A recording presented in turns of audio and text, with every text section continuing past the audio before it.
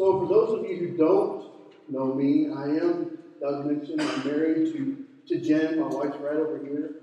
And we've been married for, it'll be 24 years this year. All right. Come on. Happily still, at least on my side, and on her side as well. We have 3 children, 3 kids. We have Brittany, who's 22.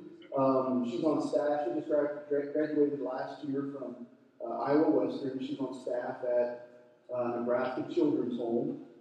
Then we have Kyle, who's 20, and he's actually a City Light midterm. That's college stuff.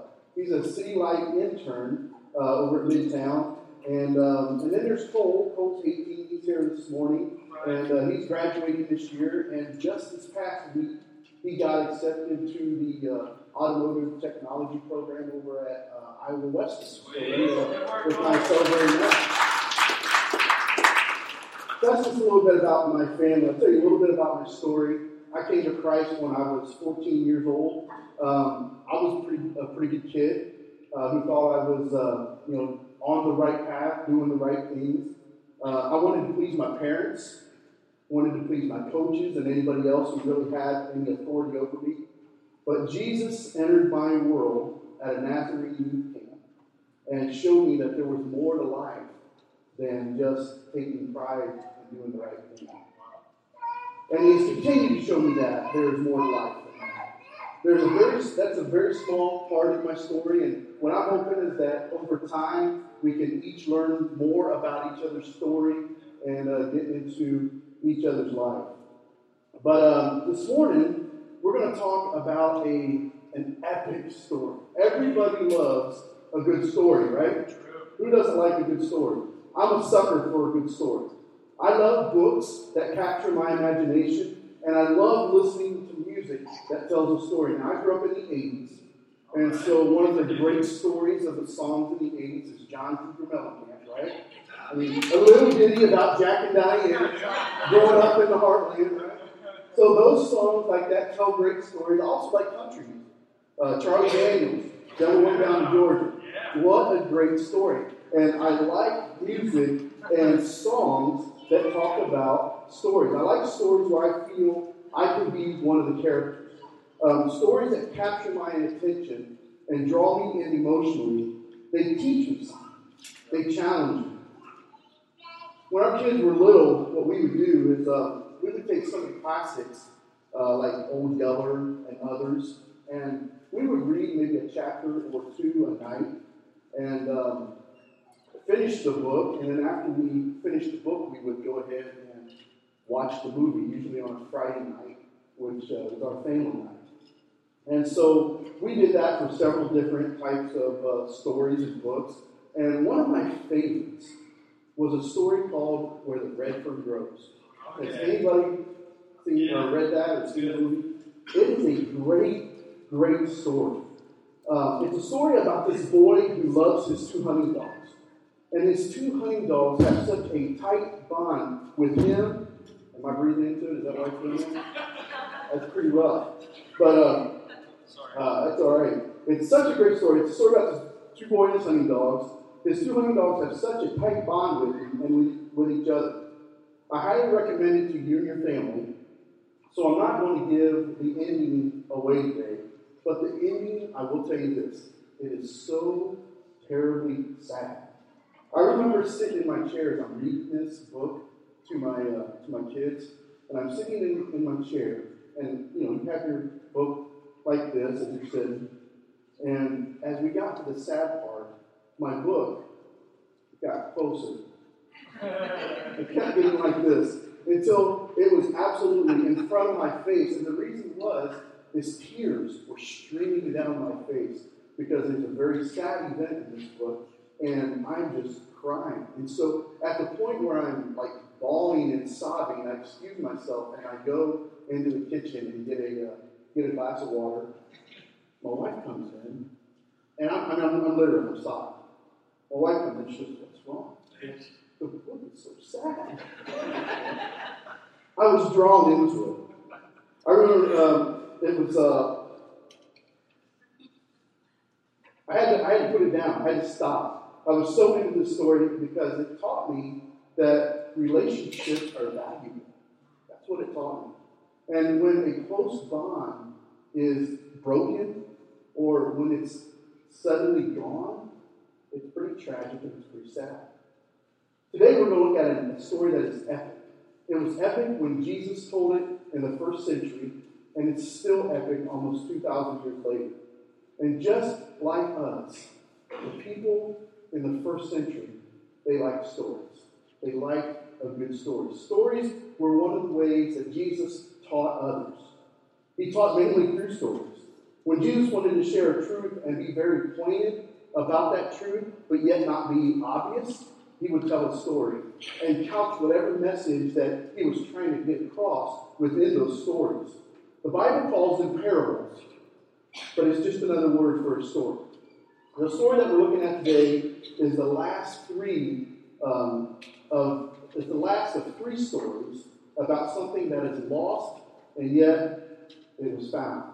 So we'll get to that later, but for now, let's just look at this story and let's see if we can find ourselves in it. And let's see what Jesus is trying to teach us through it. All right, so take your Bibles and turn to Luke chapter 15. Luke chapter 15. We'll begin reading in verse number 11. And it says, "And he said," talking about Jesus, "there was a man who had 2 sons. And the younger of them said to the father, 'Father, give me the share of property that is coming to me.' And he divided his property between them. Not many days later, the younger son gathered all that he had and took a journey into a far country. And there he squandered his property in reckless living.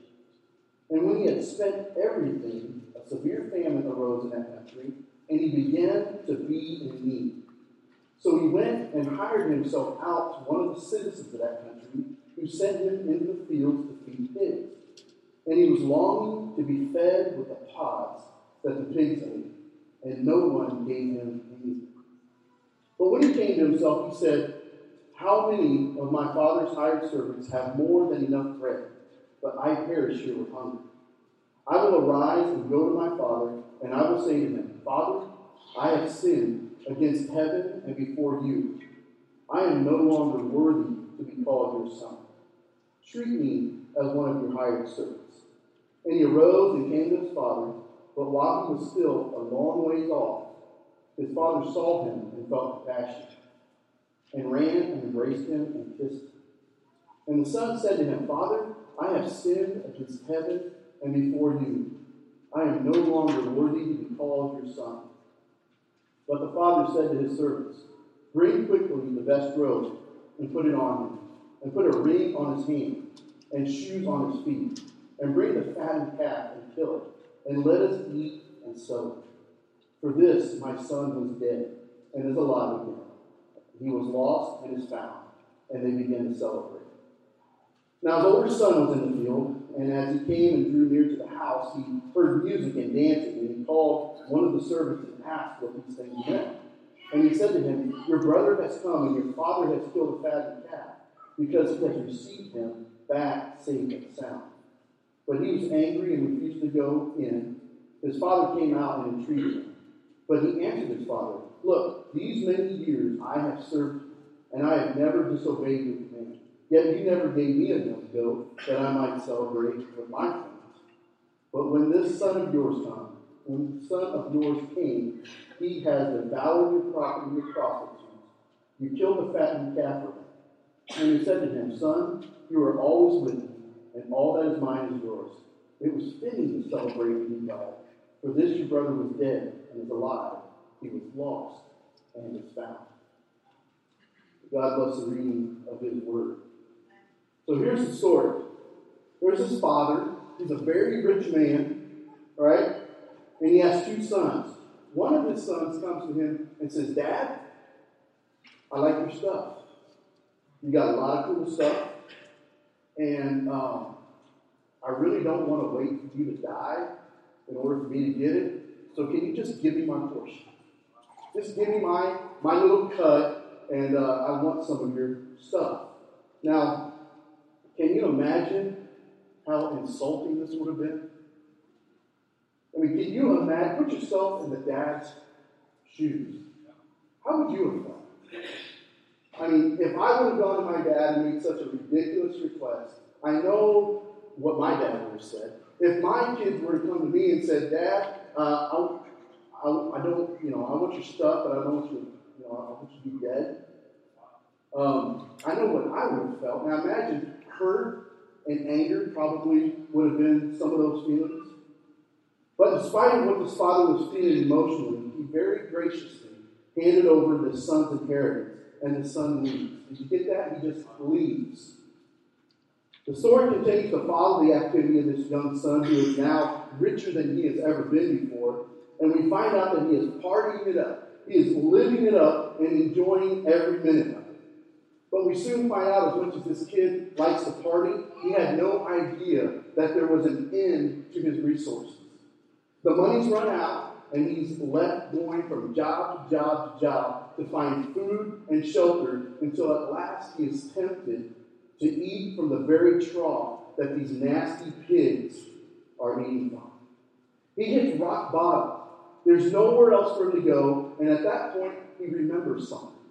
You know what he remembers? He remembers that his father's house has more than enough food to spare. So he devises a plan. He comes to this realization, and he devises a plan. He decides to go back home and ask his dad if he can be a servant so that he can just survive. So he makes his way home smelling like a nasty, dirty pigsty, and he's rehearsing the story with each stride. Just rehearsing the story. Dad, can I be a servant so I can come in and take care of myself? He's rehearsing that story with each stride. And just when he turns the corner, now I'm stepping away from the Bible. I don't know the geography, I don't know the road, but as he turns the corner, heading to his childhood home, he sees this dust cloud come. And this dust cloud gets closer and closer and closer. And then what he sees is his father's face, and his father tackles him, grabs his neck, begins to kiss his son, who smells like a pig. Can you imagine the scene? What a glorious story. What a wonderful return home. Well, meanwhile, what the father does is the son begins to say, Dad, hey, he recites his little idea, his plan. He begins to tell his dad what his plan is. And the father would have none of it. He says, no, grab the robe. I'm going to clothe you. I'm going to put shoes on your feet. We're going to have a party, son. We're going to have a great time because you're home. The father did not want to have anything to do with the plan of the son.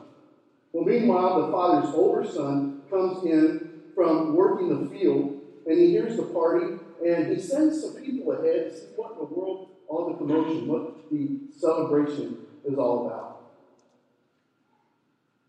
So upon hearing that the celebration is for his long-lost brother who had wasted his inheritance, he finds a stump, sits down on it, and refuses to go in and enjoy the party. What a shame. So the father, he goes out to his son, he pleads with him, he says, just come in and join the party. But the son refuses. And the story just ends. What a terrible way to end the story. I mean, I didn't write the Bible, God did. I mean, I get it. But what a terrible way to end a story. How many of you are Office fans? The Office? Everybody like The Office? I love The Office. I mean, I've probably watched it 4 times by now on Netflix. Last night we watched the season finale of the entire series. And what a great message. Or what a great way to end up everything. There's this great story between Jim and Pam, and you find it all the way from the first episode. There's a little love story going on. And eventually within the series, they get married and they have kids. They have a few marital problems. And what happens in the very last episode is we find out that Pam and Jim, they move on. They move into Austin and begin to work for Athlete. And they start a new life, and everything's great. The editors and the writers did a great job of tying a nice little bow, and putting it, wrapping that package just perfectly. And they closed the story in a very cool way, a story that I really enjoyed listening to and watching. Well, Jesus doesn't do that. But yet, he is the master storyteller, and there is much to learn even with this unresolved ending like this story has. You may have heard this story before, but you may not have realized that this story is actually the gospel. We're talking about we're talking about gospel this morning. And this story is actually the gospel. Countless thousands have been drawn into this story. Why? Is it because there's a good moral objective to be learned? Or maybe it's because it might boost our self-esteem, right? Is that why? No, not at all. It's because Jesus unfolds the story here in such a way that, yes, it shows us our sin, but it provides us hope and redemption. It's good news, City Light, and everyone likes good news. That's why everyone likes this story. It's not just facts about how the gospel moves us, but what the story does is it allows us to personally taste the goodness of the gospel. So I want us to take the time that we have left this morning and look at each of the characters in this story and discover what Jesus is trying to teach us. And maybe, just maybe, we can say we have personally tasted the goodness of the gospel. So let's do that. Let's talk about this younger son. Point number one. The younger son realizes that the father's stuff didn't satisfy his deepest desires. The younger son realizes that the father's stuff didn't satisfy his deepest desires. Look at verse number 17. It's simple words, but when he came to himself. At that point, all the money, all the parties, all the indulgence didn't satisfy him. He found himself at his lowest point, wanting to eat what pigs were eating, wondering what had happened and how in the world is he going to survive this. What the younger son never realized until a father met him on the road on the way home was that the father's stuff was never meant to satisfy him. The father's provision or his stuff wasn't designed to satisfy him. Only the Father himself was able to satisfy. There is no replacement for the Father's love and care. At its lowest point number 2, at its lowest point, he remembers that there is more than enough food to spare. But he also learned that there was more than enough grace to spare. So at his lowest point, he learned that there was enough food to spare, but what he found out is there was also more than enough grace to spare. What we may not realize is, because it's a different culture, what we may not realize here is that the son not only disgraced his father by asking for his inheritance before the father died, but he disgraced his family and the entire community. The son violated a community standard. The rabbis thought that if you violated community standards, an apology was not enough. You had to make some type of restitution. The son knew the gravity of his decision. When he went to his father and when he made that ridiculous request, he knew that he was burning all his bridges.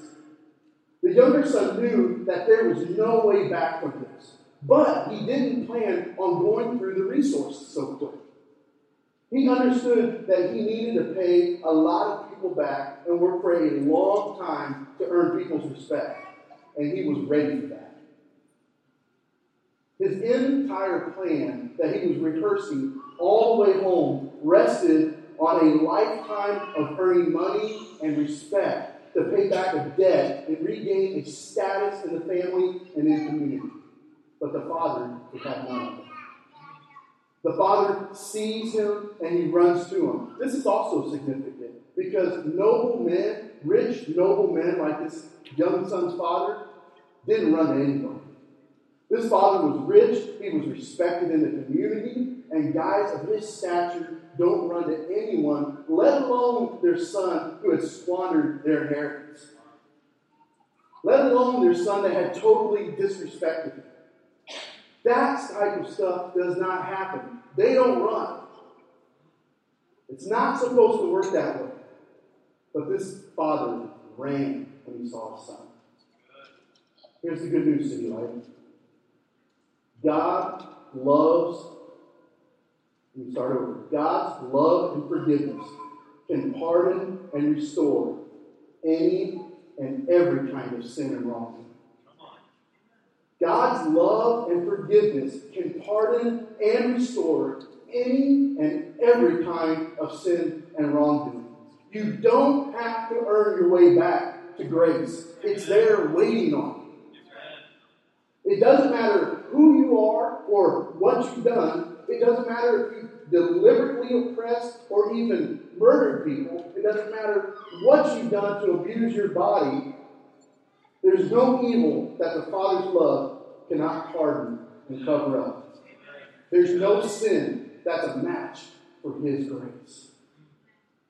Amen? Now, I identify very closely with the elder son, who we're going to talk about. But in a room this size, with this many people, I can imagine that there's some younger sons, some younger daughters. Can I just tell you this morning, I don't care what you've done. Jesus doesn't care what you've done, how you've done it. He's just saying, come home. Just come home. His grace is more than enough. And He is ready and waiting on you to come home. Let's talk about the older son. Some important points about the older son. Number one, the older son, the older brother in our story, is left outside of the party by his own choice. Not because of his shame and regret, like the younger son, but because of his morality and his goodness. Let me show you this. Look at verse number 28. Verse number 28. But he was angry, talking about the older son, and refused to go in. His father came out and entreated him. But he answered his father, look, these many years I have served you, and I have never disobeyed your command. Yet you never gave me a young goat that I might celebrate with my friends. See, the older brother in our story is left outside the party, not because of his shame and regret, but because of his own morality and his goodness. It's not his sins that creates the barrier between him and his father. It's his moral record. It's not his wrongdoing, but it's his righteousness that is keeping him from sharing in the feast of the Father. He says, I have never disobeyed you. When in reality, what we see here is that the older son is really not much different than the younger son, is he? The older son isn't much different than the younger son. He too wanted the father's stuff. While the younger son demanded it, give it to me, Dad, the older son thought he had done enough to earn it. He bitterly pointed out to the father, and he says, look. Now, can you see him standing there with his finger in his father's face? The original language reveals that this is more like you and I saying, look, you. Look, you. It's disrespectful at best. And then he reveals what is in his heart. He says, I've served you so that I can get something out of it. I want a goat. I want a party. You want a what? You want a goat? I mean, we got the music bumping. We got people dancing. We got the best food on the planet. And you're telling me you want a goat? Are you kidding me? Dad, I want a goat. You've never given me a party. I've never disobeyed you, and now you owe me. But you didn't pay up, and so now I'm mad, and I'm not going to go join your stupid party. You owe me, Dad. Don't you get that? His goodness and morality was all about lifting himself up, not because of his relationship to the Father. This is a profound insight, church, and I want us to get it this morning. I can avoid Jesus by keeping all the rules and all the moral laws. If I do that, then in my mind, I begin to think that I have rights. God owes me answered prayers. God owes me a good life. And He owes me a ticket to heaven when I die. I don't need a Savior who pardons me by free grace because I am my own Savior, right? I've done enough to earn this stuff. I've done enough to earn your favor. I'm a good guy, God. I mean, have you ever done this? You ever been there? I mean, we live this very moral life, but our goal is really to gain some type of leverage over God so we can think we can make some deal with Him when things go south in our life. Our goal is really to gain some leverage over God to control Him, to put Him in a position where He thinks He owes us. When in spite of all of our posing and all of our posturing, we're actually rebelling against God's authority. Instead of Jesus being my Savior, I have reduced Him to being my helper. Instead of Jesus being my Savior, I have reduced Him to being my example, to being my inspiration. What a wasted life. What a terrible, wasted life. What a laborious, tiring way to live. It takes far more effort to act like a Christian than it does to actually be one. The Father is saying, come in. Come on in. Enjoy the party. And the moralistic Son says, nope, I'm better than that, Dad. I want to take a minute here as we finish up. I want to talk about the audience. We haven't mentioned them yet, but they are so extremely important to our story. So I want you to be sure to remember this. This story was being told to actual people for a very real reason. The audience was broken into two groups. You had the Pharisees and the scribes, and they were in one group. They were the religious crowd. And then there was the sinners and the tax collectors in the other group. They were the group outside of religion. They would be the detested crowd. They would be the naughty bunch. The religious crowd was upset with Jesus because He was spending a lot of His time with this naughty crowd. No respected Jewish teacher should be doing things like this. It wasn't in their repertoire. They should not be pursuing the sinners of society. I mean, after all, Jesus, don't you know that those people aren't going to get you anywhere? Don't you get that? They're not going to do anything for you. He's got both barrels pointed directly at the religious establishment in this story. And He's telling them, I am for the sinners. Those are my people. Those are the people that I came for. He tells them three different stories. And in all three of those stories, He's saying the same thing. I came for the lost. I came for the forgotten and the despised. But you know what He does? In His wonderful grace, in this last story, He also tells them, I came for you. I'm inviting you to the party. Would you come and join us? There's so much to celebrate, and I want you there with me. Don't you get it? You are the older son. To one group, to both groups, actually, He provides a message of hope.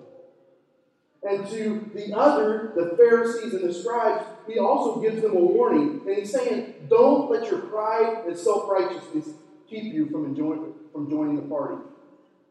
You are not your own Savior. I am. Don't be the older son. You see, we know that Jesus was the greater and the better elder son. Elder brother. He did what the elder brother should have done. His point is that I'm going out and I'm finding the lost ones and I'm bringing them back. I'm willing to pay the price that you aren't to bring the lost ones back to the family. No one needs to earn their way back in. No one can earn their way back in. It's paid for because I have paid the ultimate price that only I can pay. And He did. Jesus did that. After living a perfect life, He was beaten. He suffered the worst kind of death that mankind has ever known, which is crucifixion on a cross. And for the first time in eternity, He experienced separation from the Father. But, praise God for Easter, right? Yeah, come on. Praise God for Easter. He proved that He was God when in power He rose from the grave and He rewarded the faith of all who believe that He is the Messiah. That's the good news here, people. Yeah. That's the great news. That's the gospel. Jesus is for you and He wants you. And one day we will enjoy a celebration that will be epic and glorious. Amen? Amen. That's what we're about. That's our DNA. Jesus came for, yes, He came for the younger brother, the sinner, if you will, the rebel. He came for the rule-breaking rebel, and He also came for the rule-keeping do-gooder. He loves us all. That's what we want built into our DNA. That's going to be the thread that holds us together.